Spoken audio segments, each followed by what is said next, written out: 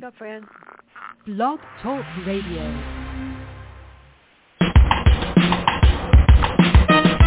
Let's get lost in a better place. Pick up a book, travel through time and space. So much to learn, so much to see. A chance to escape reality.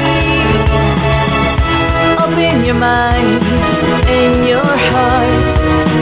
Gain new knowledge, get a fresh new start. MJ Network will bring you there. So let's talk about it. We're live and on the air. Good morning, everyone. This is Fran Lewis, I think I am. And we have the author of Finding Light in a Lost Year. We have all been through so much this past couple of years with this pandemic. This book is very powerful, and you need to read it to understand what a family goes through, and I'm sure that some of us are going through it also. So good morning, Carin. How are you? And welcome to MJ Network. Thank you, Fran. Good morning. I'm well. So why did you decide? It's funny because when I got the thing, they don't give me a choice. Gina just says, you're going to do this. You're going to read it. Don't worry about it. Do an interview. They don't even give me a choice anymore, which is probably good. So I said, I read it and I go like, oh, how come you decided to focus on the pandemic? Because if anybody doesn't realize what people go through, you need to read the book. Seriously. Well, I actually had another book in mind that I was working on. And the idea of writing a book about experiences during the pandemic was just so strong. I thought about it when I went to sleep. I dreamt about it. It was in my head when I woke up. And I had prayed and prayed about, should I write this? And I just knew that I should write it. And I felt that nobody else was talking about the pandemic. And these are experiences, such deep and life-changing experiences that happened during the pandemic, and nobody was really talking about it. Well, there were some authors that did, but they didn't do a very good job. They sort of like threw it in as an afterthought, and I'm saying, you're not really getting what it's supposed to be about. So this is, like I said, I have family members that went through this. And I get nervous every time I don't hear from someone because I get worried that somebody is sick.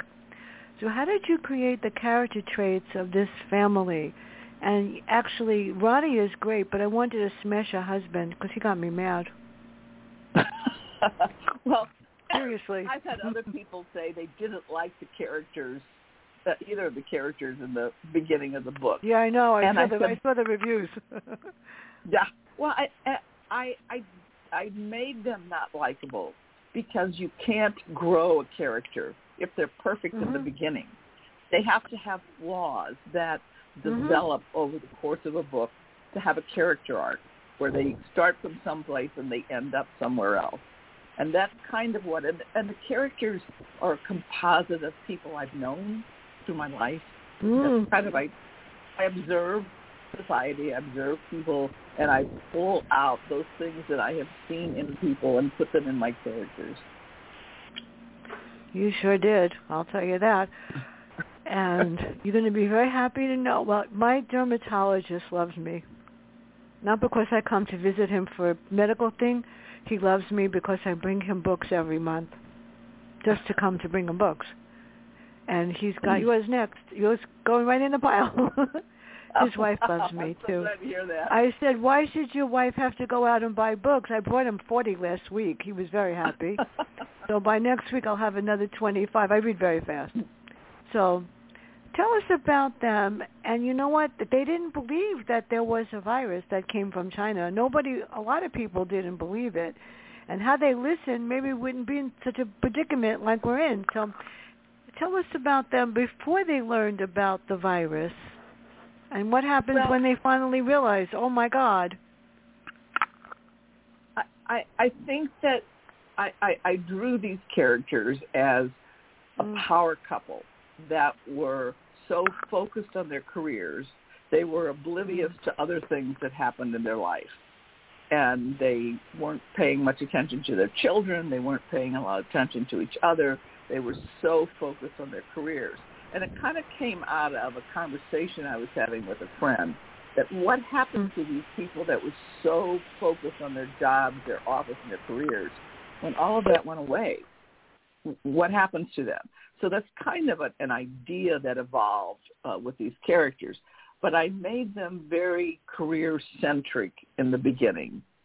And then, and I think like most people, like me, when I first heard about this virus in China, I thought, oh, it's in China. It's not going to be here. And then that's why the book is month by month, because you see how it progresses, how we were trying to avoid it, trying to think it's not going to affect me, and then gradually things get taken away. Travel abroad is taken away. Jobs become working from home. Then some jobs dissolve. So gradually, as there was a shutdown, as the kids had to stay home from school, as things happened, their lives turned upside down, and they had to find a way to recreate themselves. It's really sad because as an educator, I'm a reading specialist. It bothers me that kids are not getting what they're supposed to get. And then I listen to some educators say, well, I can only do so much. And my answer to them is, if you're there, you're supposed to do a lot more than so much. It just bothers me. So, yeah. Well, I know I get it from my nieces. Sure. Some of what I wrote about, and I gave this couple children that were elementary school age, because I've seen pretty personally what happened with some children. And I interviewed some teachers, and one of the teachers told me that Zoom worked fine for some kids, the top level kids, worked okay for some, and not at all for some. And I wanted those experiences in this book to show how difficult it was. And some parents took helping their kids and working from home with school well, and some were lost. And that's part of what I wanted to show. Well, you did. You definitely did. My niece is in college, and she was taking twice respiratory therapy, and she said on Zoom, she said she couldn't even get to ask a question to the teacher. The professor didn't even want to know anything. So when it came to, which is not my subject, respiratory therapy, but it is now, and she would call me and said, "You have to look this up. You have to help me do the essay." I said, what happened to she would email the professor, and after the assignment was due and I helped her do it, is when she would answer. It was horrible. It still is. So yeah. Oliver and Kristen seemed to be enabled at first. So you created them because they were like little kids that could do it and get whatever they want. So how did you create these two children? And tell us about Roni and Grace and why Roni shared a secret that would take her down. Well, again, I observe people. A little bit is family members, nieces or nephews, or even there's some of my granddaughter in this. But I've known families that aren't too involved with their kids, and they're very enabled, because that's the easiest way, if you're not totally involved with your kids, to handle them. And they had a nanny, and I think they were just letting the nanny take the lead and not the parents. And that's, work-eccentric parents that weren't looking at their kids. And I kind of wanted them to be in a place before the pandemic that was not close. So I wanted them to get closer to their kids during the pandemic. So you had to start from, like I said, some place that was not desirable, to move them to someplace different. And part of I wanted my book to show a family that had a lot of difficulties, tragedy, conflict, that the pandemic brought them a lot of difficulties, but that they found hope. I wanted there to be hope someplace. And the hope was in connecting with their family, connecting with their faith, and finding a way out of the pandemic. Not that the pandemic is ever over, but that they find a way to be better family, better people. I really wish people would actually believe that and do something about it. You know, I noticed I walk into stores, and I had to make a phone call to somebody today, and I'm going to take care of that later, because people are nasty, really nasty, people skills. And they just said, I have other things to do. I said, well, if it wasn't for somebody like me that, you know, is a client of yours, you wouldn't have anything to do, so don't worry about it. That's how horrible people are. I agree with you, Fran, but I truly believe that somewhere in the pandemic we forgot how to be kind to each other. Yeah. And kindness has just fallen to the wayside. And that's a very sad place for us to be. Nobody says thank you. You know, it's funny. We went out this morning because I need air before I do my show. I got to wake up. And my husband said, oh, my God, I have a flat tire. Oh, God, no, not today. So he brought it into the station, and the guy fixed it. He said it was a screw, and he didn't charge him to fix it. I was like, nobody does that. I mean, just wow. I couldn't believe it. That was really like, okay. So tell us about Nathan, who I don't like, and how come she did something wrong, but he did something wrong too. They both did. So how come he pushed her away? That wasn't right. I do believe that Roni and Nathan had a great love story. And when she talks about how they met, how they first got together, I mean, it was a beautiful love story. But somehow they lost it, as couples do. When you're raising children and you're focused on careers, you forget how to love each other. And there was a spark there. You see, in New Year's Eve, 2020, you know, before the pandemic, they had a spark there, but they weren't focusing on each other. They weren't concerned about each other. They were kind of lost. And I think that's what causes people to stray, to have affairs, to forget what's important, and to be lost. And they both did. And I don't think Nathan was I don't think either of them were bad people. They were just lost people. And that when they had to confront their failures to each other, it took them a while. But they did tackle it. And that's part of what I wanted to say in the book, is that I believe couples can face affairs, can face disloyalty, can face difficult things. And if they want to enough, they can find their way back. And that's part of what I wanted to show. I had a conversation with some friends. And, you know, back in different parts of my career, I have worked in offices where you saw people having affairs in the office. And I said to someone, what happened to those people who had this something going on in their office when the pandemic hit and offices were closed and everybody had to stay home? What happened to all that, all those relationships? And that kind of started some of the conversation that started the book. And so I wanted to take a couple that had too much involvement with their work and what would happen to them when they had to be home 24/7. They had to be home with each other. They had to be home with their children. They had to eat at home. They had to fix meals at home. And that's kind of what I wanted to show. Well, you did, because there's a lot of stress that goes on, too, and people don't realize it, and they get angry for no reason, and it's sad. True.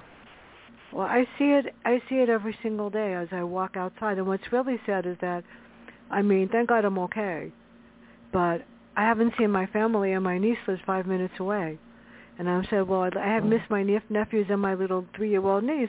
Oh, that's nice. And I'm the one that's vaccinated. No, so it's like, you know what? I just feel like families have lost sight of what's important. Even just a phone call is really great. And sometimes, you get a text message. Oh, my God. I'm reminded that I'm here. So who is Megan?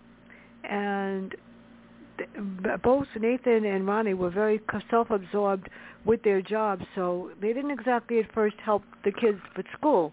So who is Megan, and how did she become involved in this? So Megan was Roni's personal assistant at work.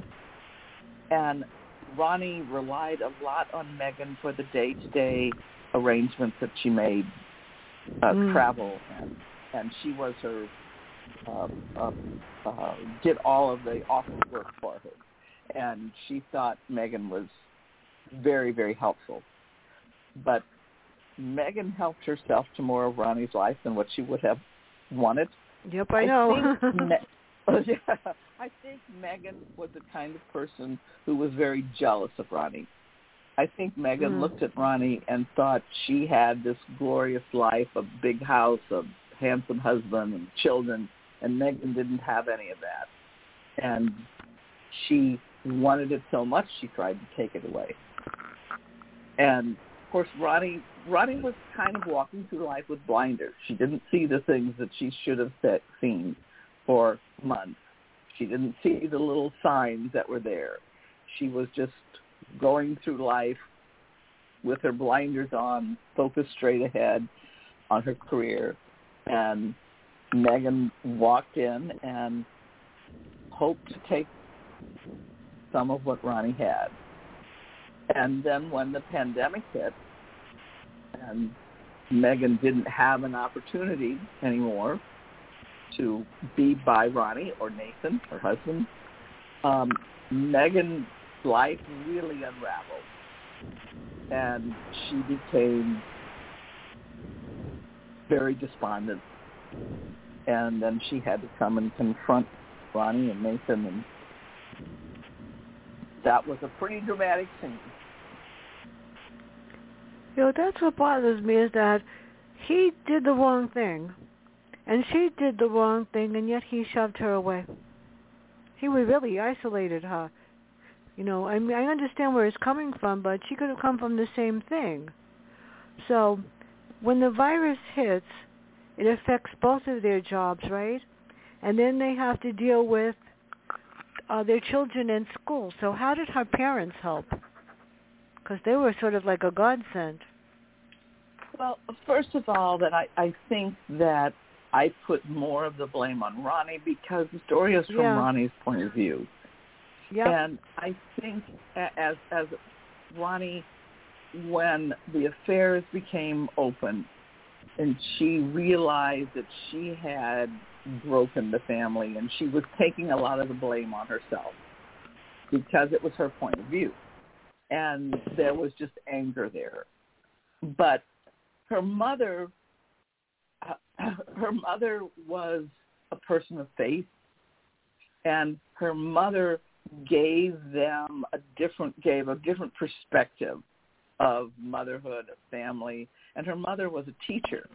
So at some point in the book, her mother comes to stay with them, and I kind of don't want to reveal too much. No, don't. But her mother helps with the teaching of the children. She helps encourage them to find their faith because her mother was also a Sunday school teacher. So I think her mother was a little bit of me. And probably if there's one character in the book that is me, I would hope it would be more like Roni's mother. But and she kind of brings a different dynamic into the family. And I think she really helped them find their way back to faith, find their way back to each other. And I think that was an important. Pardon? She made me miss my sister because my sister was like that. Uh-huh. My mom was much different. But she sort of made. I kept saying, if I was in that family, I probably would have sat down and helped the kids too, because that's what I've been doing for the last 100 years. helping my nieces and nephews through school. And I said to him, Right. you see, I do know something. So how does Nathan react, and what does Roni do to help her family? And her mother would help the children. So how did Roni's perspective of what her job was to help the family change as a result of what happened? Well, Roni doesn't just lose a job, she loses a career because she was in the travel industry. And I picked the travel industry because I knew it was one that just dissolved in 2020. And, you know, it picked back up since then, but the kind of work that she was doing really never has recovered from the pandemic. And as she saw this dissolving, she needed to find another way. She needed to occupy herself. And this is something, actually, a woman's magazine has asked me to write an article about how the pandemic affected women more than men, because it fell on the women most often to take up the slack of kids not being in school, so somebody has to take care of the school. There's no daycare, somebody has to take care of the kids. Since the kids aren't going to school, you have to make them breakfast, lunch, and dinner. I mean, all of these things that a woman who had a very involved career wasn't doing before the pandemic. And working with the kids on their school and Zoom. I mean, so it kind of fell to women, and it was almost impossible for a mother to feed her kids 3 times a day, help them with their school, and have a job. So a lot of women lost their jobs or never quite reconnected with their jobs after the pandemic because for a year or so they were so involved in taking care of their kids. It's scary. Well, you know what? Sometimes you learn a lot of positive lessons from what happens, which is not so great. And I think a lot of people, a lot of families did. I mean, I found it the first 6 months, whatever, that had this pandemic. I said, how am I going to get to the hairdresser? They closed everything. They closed beauty shops. They closed everything. Car shops, gas stations. It was like nothing. You had to pray that you got even food. Even now there's a shortage of food in many places, too. And I called my butcher yesterday. I texted him. I can't call him. Got to text him on Friday to tell him that I was coming Saturday to pick up some meat, and the prices tripled, literally tripled. Oh. Wow. Where something was like 65, now it's all close to 100, but you still need meat, and he's still the best. Even my hairdresser sold his beauty salon. He gave it up, and he moved someplace else. It's like really weird. So. Tell us about many things have changed. It's horrible. It's horrible. I mean, I got worried because after 30 million years, he sold his beauty parlor, and now he's working somewhere else. And when I went there twice, I said, you know what? This is pretty nice. It's small, and it's a better area in the Bronx. And as long as they have a diner across the street from my oatmeal, I'm happy. So I didn't care. But tell us about Adam, and why did he have to stay there for a while? Well, Adam was actually modeled after my son. Oh, gosh. Adam worked at Boeing. And right before the pandemic, or during the pandemic, he was offered a job with Boeing in Seattle. And he decided to move to Seattle, but he had sold his house. And he needed. It was really, really difficult in the beginning of the pandemic when everything was shut down to travel a long distance because some hotels were shut down, restaurants weren't open. There were so many things not open, and that happened with my son. That he wanted to move to Seattle to take this corporate job with Boeing, and he sold everything, but he couldn't move in May of 2020 because it was just too hard to drive from here to Seattle. So he stayed with us for about a month before he decided it was, and also it was hard to get a place to live in Seattle when everything was locked down. People weren't even communicating back with him. So that kind of happened with my son, and that's I wanted to include in the book different scenarios that had happened during the pandemic. And one of my points of research is the Today Show. I love the Today Show, and some of the things that happened in the book I got from listening to people talk about their experiences during the pandemic on television. And a lot of young adults were moving back home because they were leaving the city. A lot of young adults wanted to get out of New York, and they had lost a job. They weren't having an income, so they needed to move home. So I had Adam move in with his sister Roni for a while before he moved off to Seattle. And it's something that I knew happened.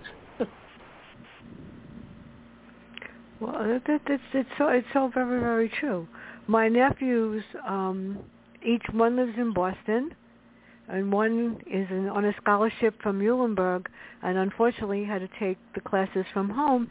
And my brother made a very wrong decision. He said, well, I'm not going to pay for him to take the classes at home. I said, but he lost 6 months because of it, because he didn't want him to go, to take the classes at home. And they still had baseball for some reason, but they didn't have the classes. And he said, if he's not in class in school, what's the point? I said, because he's learning, and he's smart, and he could do Zoom. And I thought that was wrong. So it's so difficult. And, kids are little girls especially. I know it from my nieces. Why are they so difficult, and why is Kristen so worried about the cool kids and expensive stuff, which is, pretty much how some kids are, and that's a difficulty. How do you explain to her that it's not the cool kids and expensive stuff that really matters? That's a tough one, and it's a true life lesson.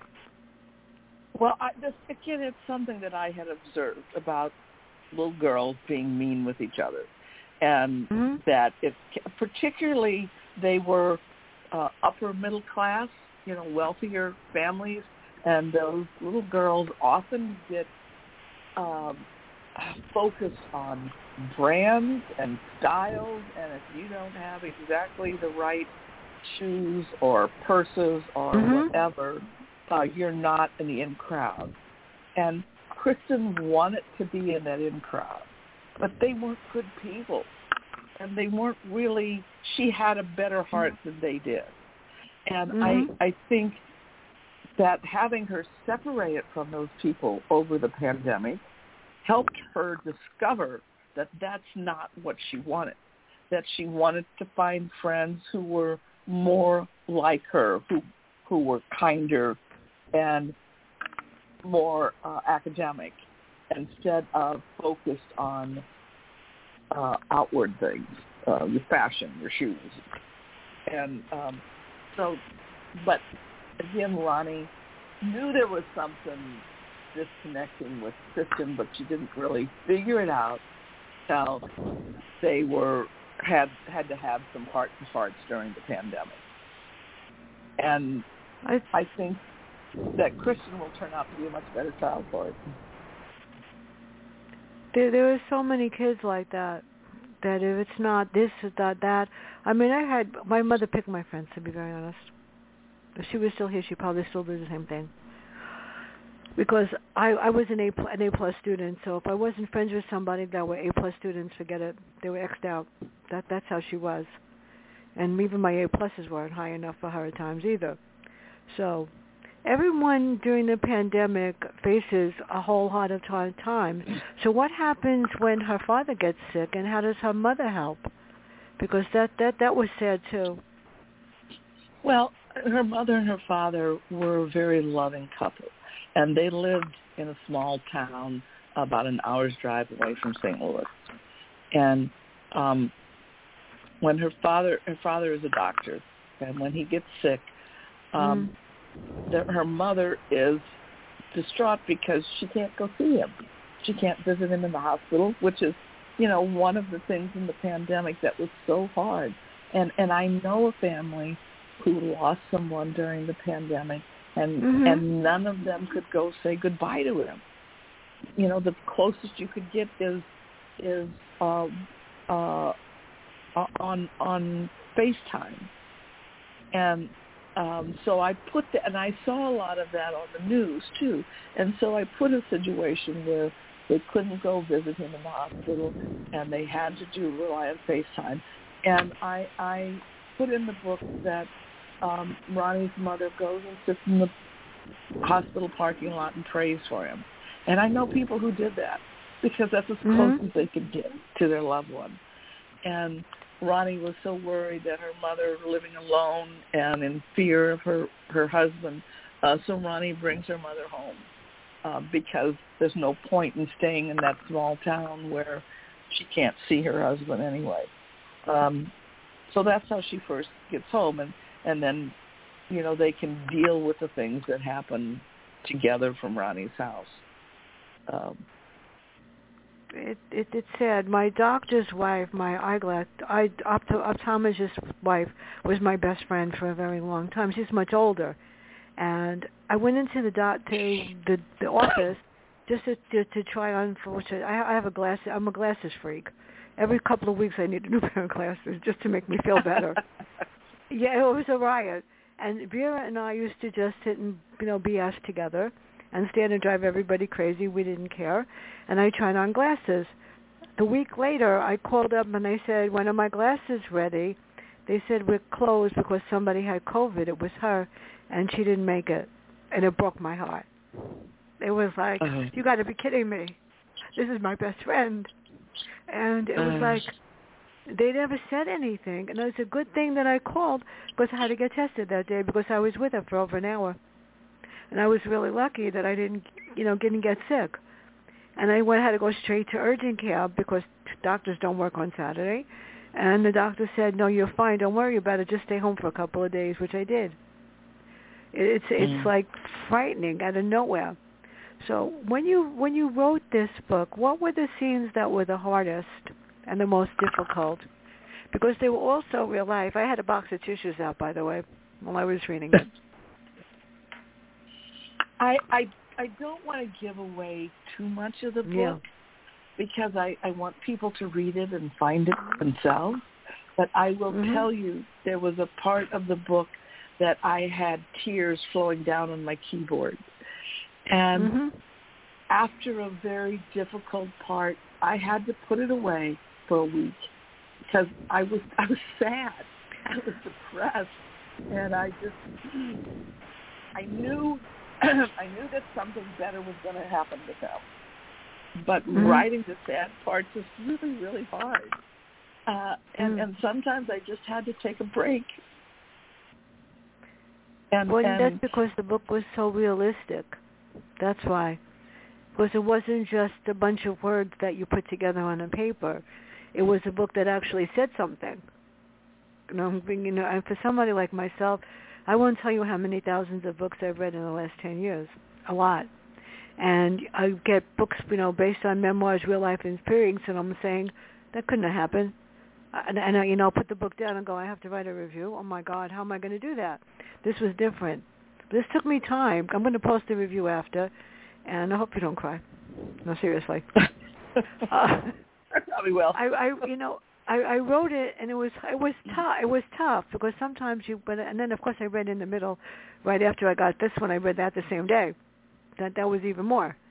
So Nathan is tough on Roni, even though she's cooking and cleaning and teaching and restructuring. When does he realize that's not right? When does he realize maybe you need to take another look and reassess yourself? Well, I believe that when they find faith, when they start watching a church on Zoom and they let their faith grow, they learn that they all have faults. I think that's the point where Nathan starts to see his own faults and realize that the problems that they have were created together. And it's at the point where, they listen to a sermon about Jesus telling someone you have to take the log out of your own eye before you can see the splinter in someone else's. And they talk about that. And Nathan is still working. Nathan still has his job, and he's focused on trying to do this job in a tiny little room that wasn't meant to be office in their house. And actually, I've seen people, my son-in-law is an engineer, and his office closed completely. And he had to take all of this engineer work and put it into a house that was never meant to be an office. And that's what happens to Nathan. He's an architect, and he has to take this career and run it from an office with little kids running around the house. And he's so focused on that, and he's not trying to concentrate on helping fix things. But it evolves, I think, as he sees the time, and I think he becomes more aware of what's going on and how Roni has worked to make things better. And part of it is there's a project that they work on together. When Roni comes up with an idea of writing books about travel for children, that was good.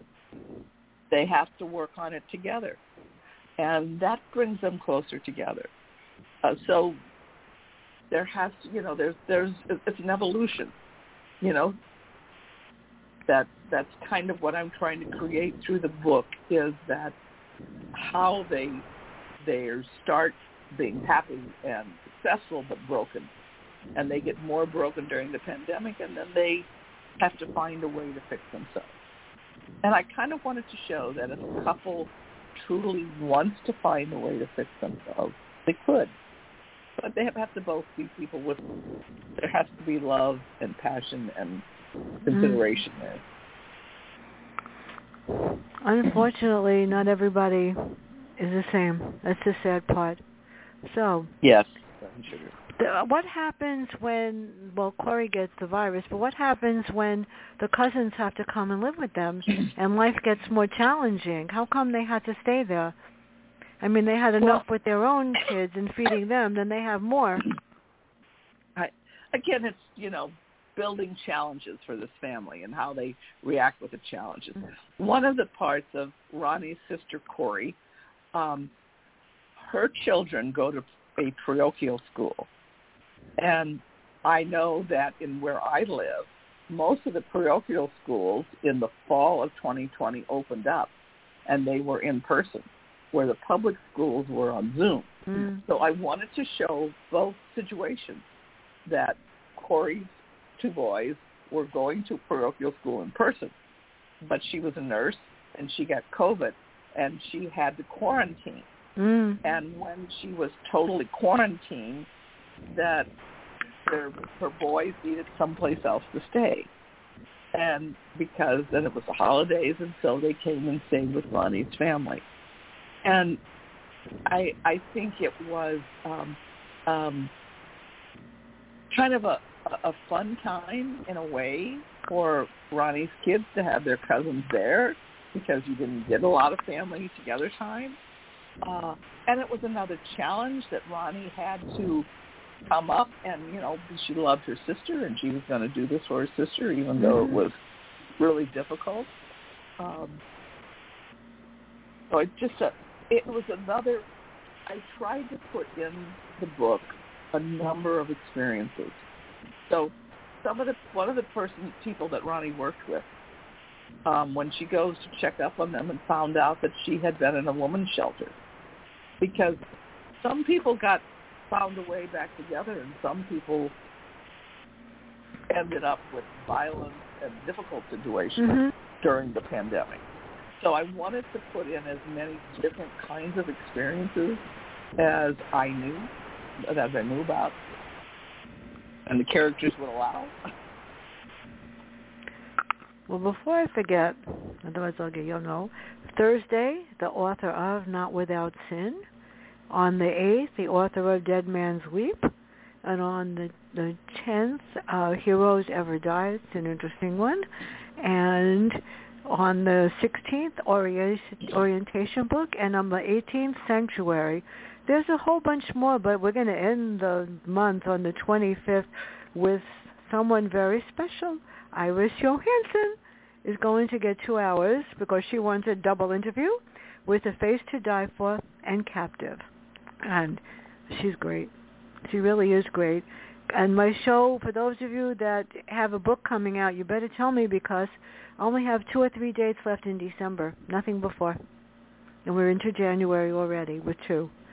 So there is a benefit to working from home. I think we're scheduled to talk again, aren't we, Fran? Yes, we are. We are in the middle. I think in September we're scheduled, and she'll send you the questions. I already did them, and you know what it is. I have so many interviews coming up that the minute it's for an interview, I read it right away, so that I know that it's.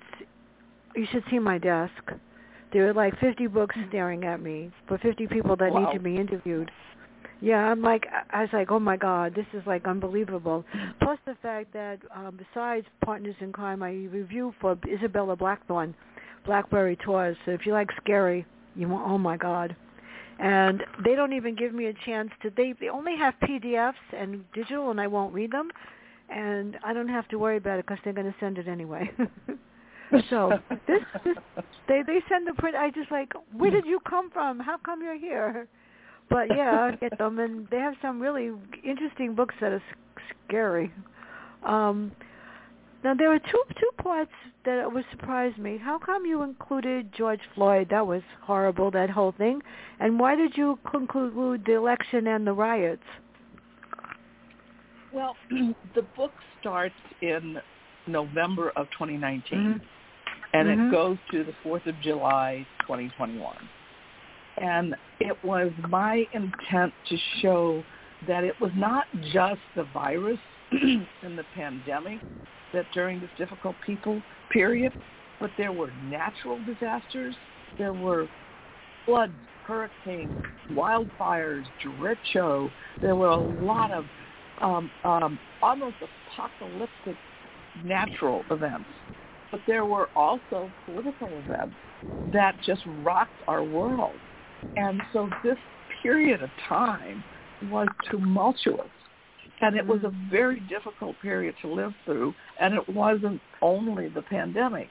So at the end of each chapter, I have a statistics of how many people were sick that month, how many people died that month, and the natural disasters that occurred during that month. The hurricanes and the fires. And the events surrounding the murder of George Floyd were important to that year. It also rocked people's world. And I thought it would be dishonest to not include it as a record of things that happened. Also the January 6th event. And I think maybe I felt a little just kicked in the gut over the January 6th event. I mean, because I was sitting there watching it unfold and, you know, watching the democracy being challenged. And I just felt that it was something that was a part of that whole experience of that time that would have been wrong not to include it. It did. It did make sense. So you did this part was interesting. We have a few minutes. We're here. You take the readers through an entire year with the characters. How did you come up with the chapter headings? That was different. Sometimes I don't know where things come from, actually, but I do. When I start writing a chapter, and in the current book I'm writing, I just know what it's supposed to be, what it's supposed to say, and what I want to come out of those chapters, and it just seems sort of natural. It was really because, when you're someone without fun, and when I have the book in front of me, actually, no one's going to want to read this after I destroyed it. I write in my books, and I underline and I circle. so that by the time I read the book, I have a photographic memory, so I just read the book back to myself in my head. Learning to celebrate safely. I mean, it sort of like gives you a hint as to what to expect in the chapter. So that sort of made it even more interesting. But I write in the books, I underline, I circle, put a question mark where the question mark's going to be about something on the broadcast. This book is destroyed, which is a good thing because that means I really read it and took it apart. I'm glad to hear that. Why does the mother leave, and what lessons does Roni learn, and what about Nathan? When do they really realize, maybe this can work, and why does the mother leave? I love the mother. I wish I could have taken her with me. The mother finds a retirement community sort of to move to. And I think that I wanted to show that the mother found a way to move on, that her life wasn't going to be just living with Roni and her family the rest of her life, that she picked herself up and found a way to recreate her life, to reinvent her life. And I think that's a positive and a good thing. I think I modeled where she moved. I have an aunt who moved into a community sort of like Roni's mother did, and she was telling me about the new little house that she has and the apartment and finding friends in this community. And so that's where I wanted her mother to find a happy place to be. And that's why I felt she needed to move, not too far away, but something that was her own. Well, I'm glad you didn't put her in an assisted living or nursing home, because that would have killed me. I mean, no. My mom was diagnosed with Alzheimer's in 2003. So unfortunately, I had to retire because somebody had to have the 24/7 take care of her. And I'll never forget this, that some of the nurses in the hospital where she was, I'll never forget this, walking in one day, and this lady says to me, "I'm from this nursing home." I go, "And your point is?" "Well, we came to have you sign for your mother." I said, "Sign for yourself, because she's not going anywhere."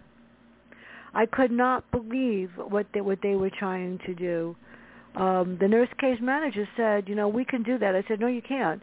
I went to about 25 different nursing homes all over the Bronx and everywhere, and I came back with brochures, and then I started a meeting, and I handed them out. I go, "Anybody want one? Because you could welcome to sign up, because my mother's not going anywhere." And it was 10 years of hell that I went through just to take care of her, to make sure that she didn't get, that she got the right care, but it cost a lot of money. So those that I came away with $7,000 a month for the night care, and I realized when you didn't put her in a nursing home, I was really happy, because this way she had a life. So she had a life. Roni, she had it. Yeah, I like the mother. She's so cool, though. So what memories would Roni say were the most precious about this? And what about Nathan? What did they both learn about themselves and about life that they didn't know before? Well, I think Roni learned that her family was the most important part of her life. And that I think that moving forward, Roni and Nathan both learned that whatever else happens to them, they will put family first. And Roni finds a new career that she can do from home that fulfills her and uses her talents, and she's working with her husband some on it too. And I think she is going to continue to grow that new career, and but always remembering to put faith and family first. Well, I'm looking at this and page. Nathan too. 148. This is great. Your New Year's resolution: spend more time with my kids, spend more time with my husband, stop Oliver from throwing temper tantrums. Oliver, that's not good. Help Caitlin navigate the bullies at school, and a whole bunch more. And that's right. And the fact that she was writing books for children is my kind of thing. It's great. So If you could have written one more month in the book, what would the family look like if you had to write one more month? That's kind of a tough question. And finding an end to the book was really hard because I didn't want to say the pandemic ended because it never did. It's never going to. Right. I don't think it may ever end. And, I mean, it could continue and continue. But I think in a month or two, the children are going to go back to school. And I think there are going to be new challenges with that because they haven't been in class with these people for a long time. So I think there are going to be a lot of new challenges within a month or two from after this. But the point is that they will face it together, that they will be open, that they will talk about it, that they will pray about it together. And I think that's the point of what's going to happen forward. Not that there's not going to be more problems, because of course there will. Some of them may get COVID, because of course they will. But that they will find a way to face these challenges a little bit more honestly and from a better place. So what is next for you, and where can everybody read all of your books? And what are you writing that I didn't get yet? Well, my first book was In the Middle, and it is about being in the sandwich generation, taking care of a sick parent and trying to have a career, like you had mentioned. My next book, I am writing the story of my parents. I write sort of biographical fiction. So it's things that from my life and from my heart, but with fictional characters and in some fiction. But the first book starts out in 1950 when my parents buy a plot of land and with absolutely no money try to build a business, a greenhouse business. And it's their struggles and the difficulties that they face. And it is partly fiction because I don't know exactly what happened before I was born. But I've done a lot of research and talked to people about this period and this time. And there are great challenges in their life and moving forward. And it takes them from living in a concrete brick building with no bathroom to trying to building a business.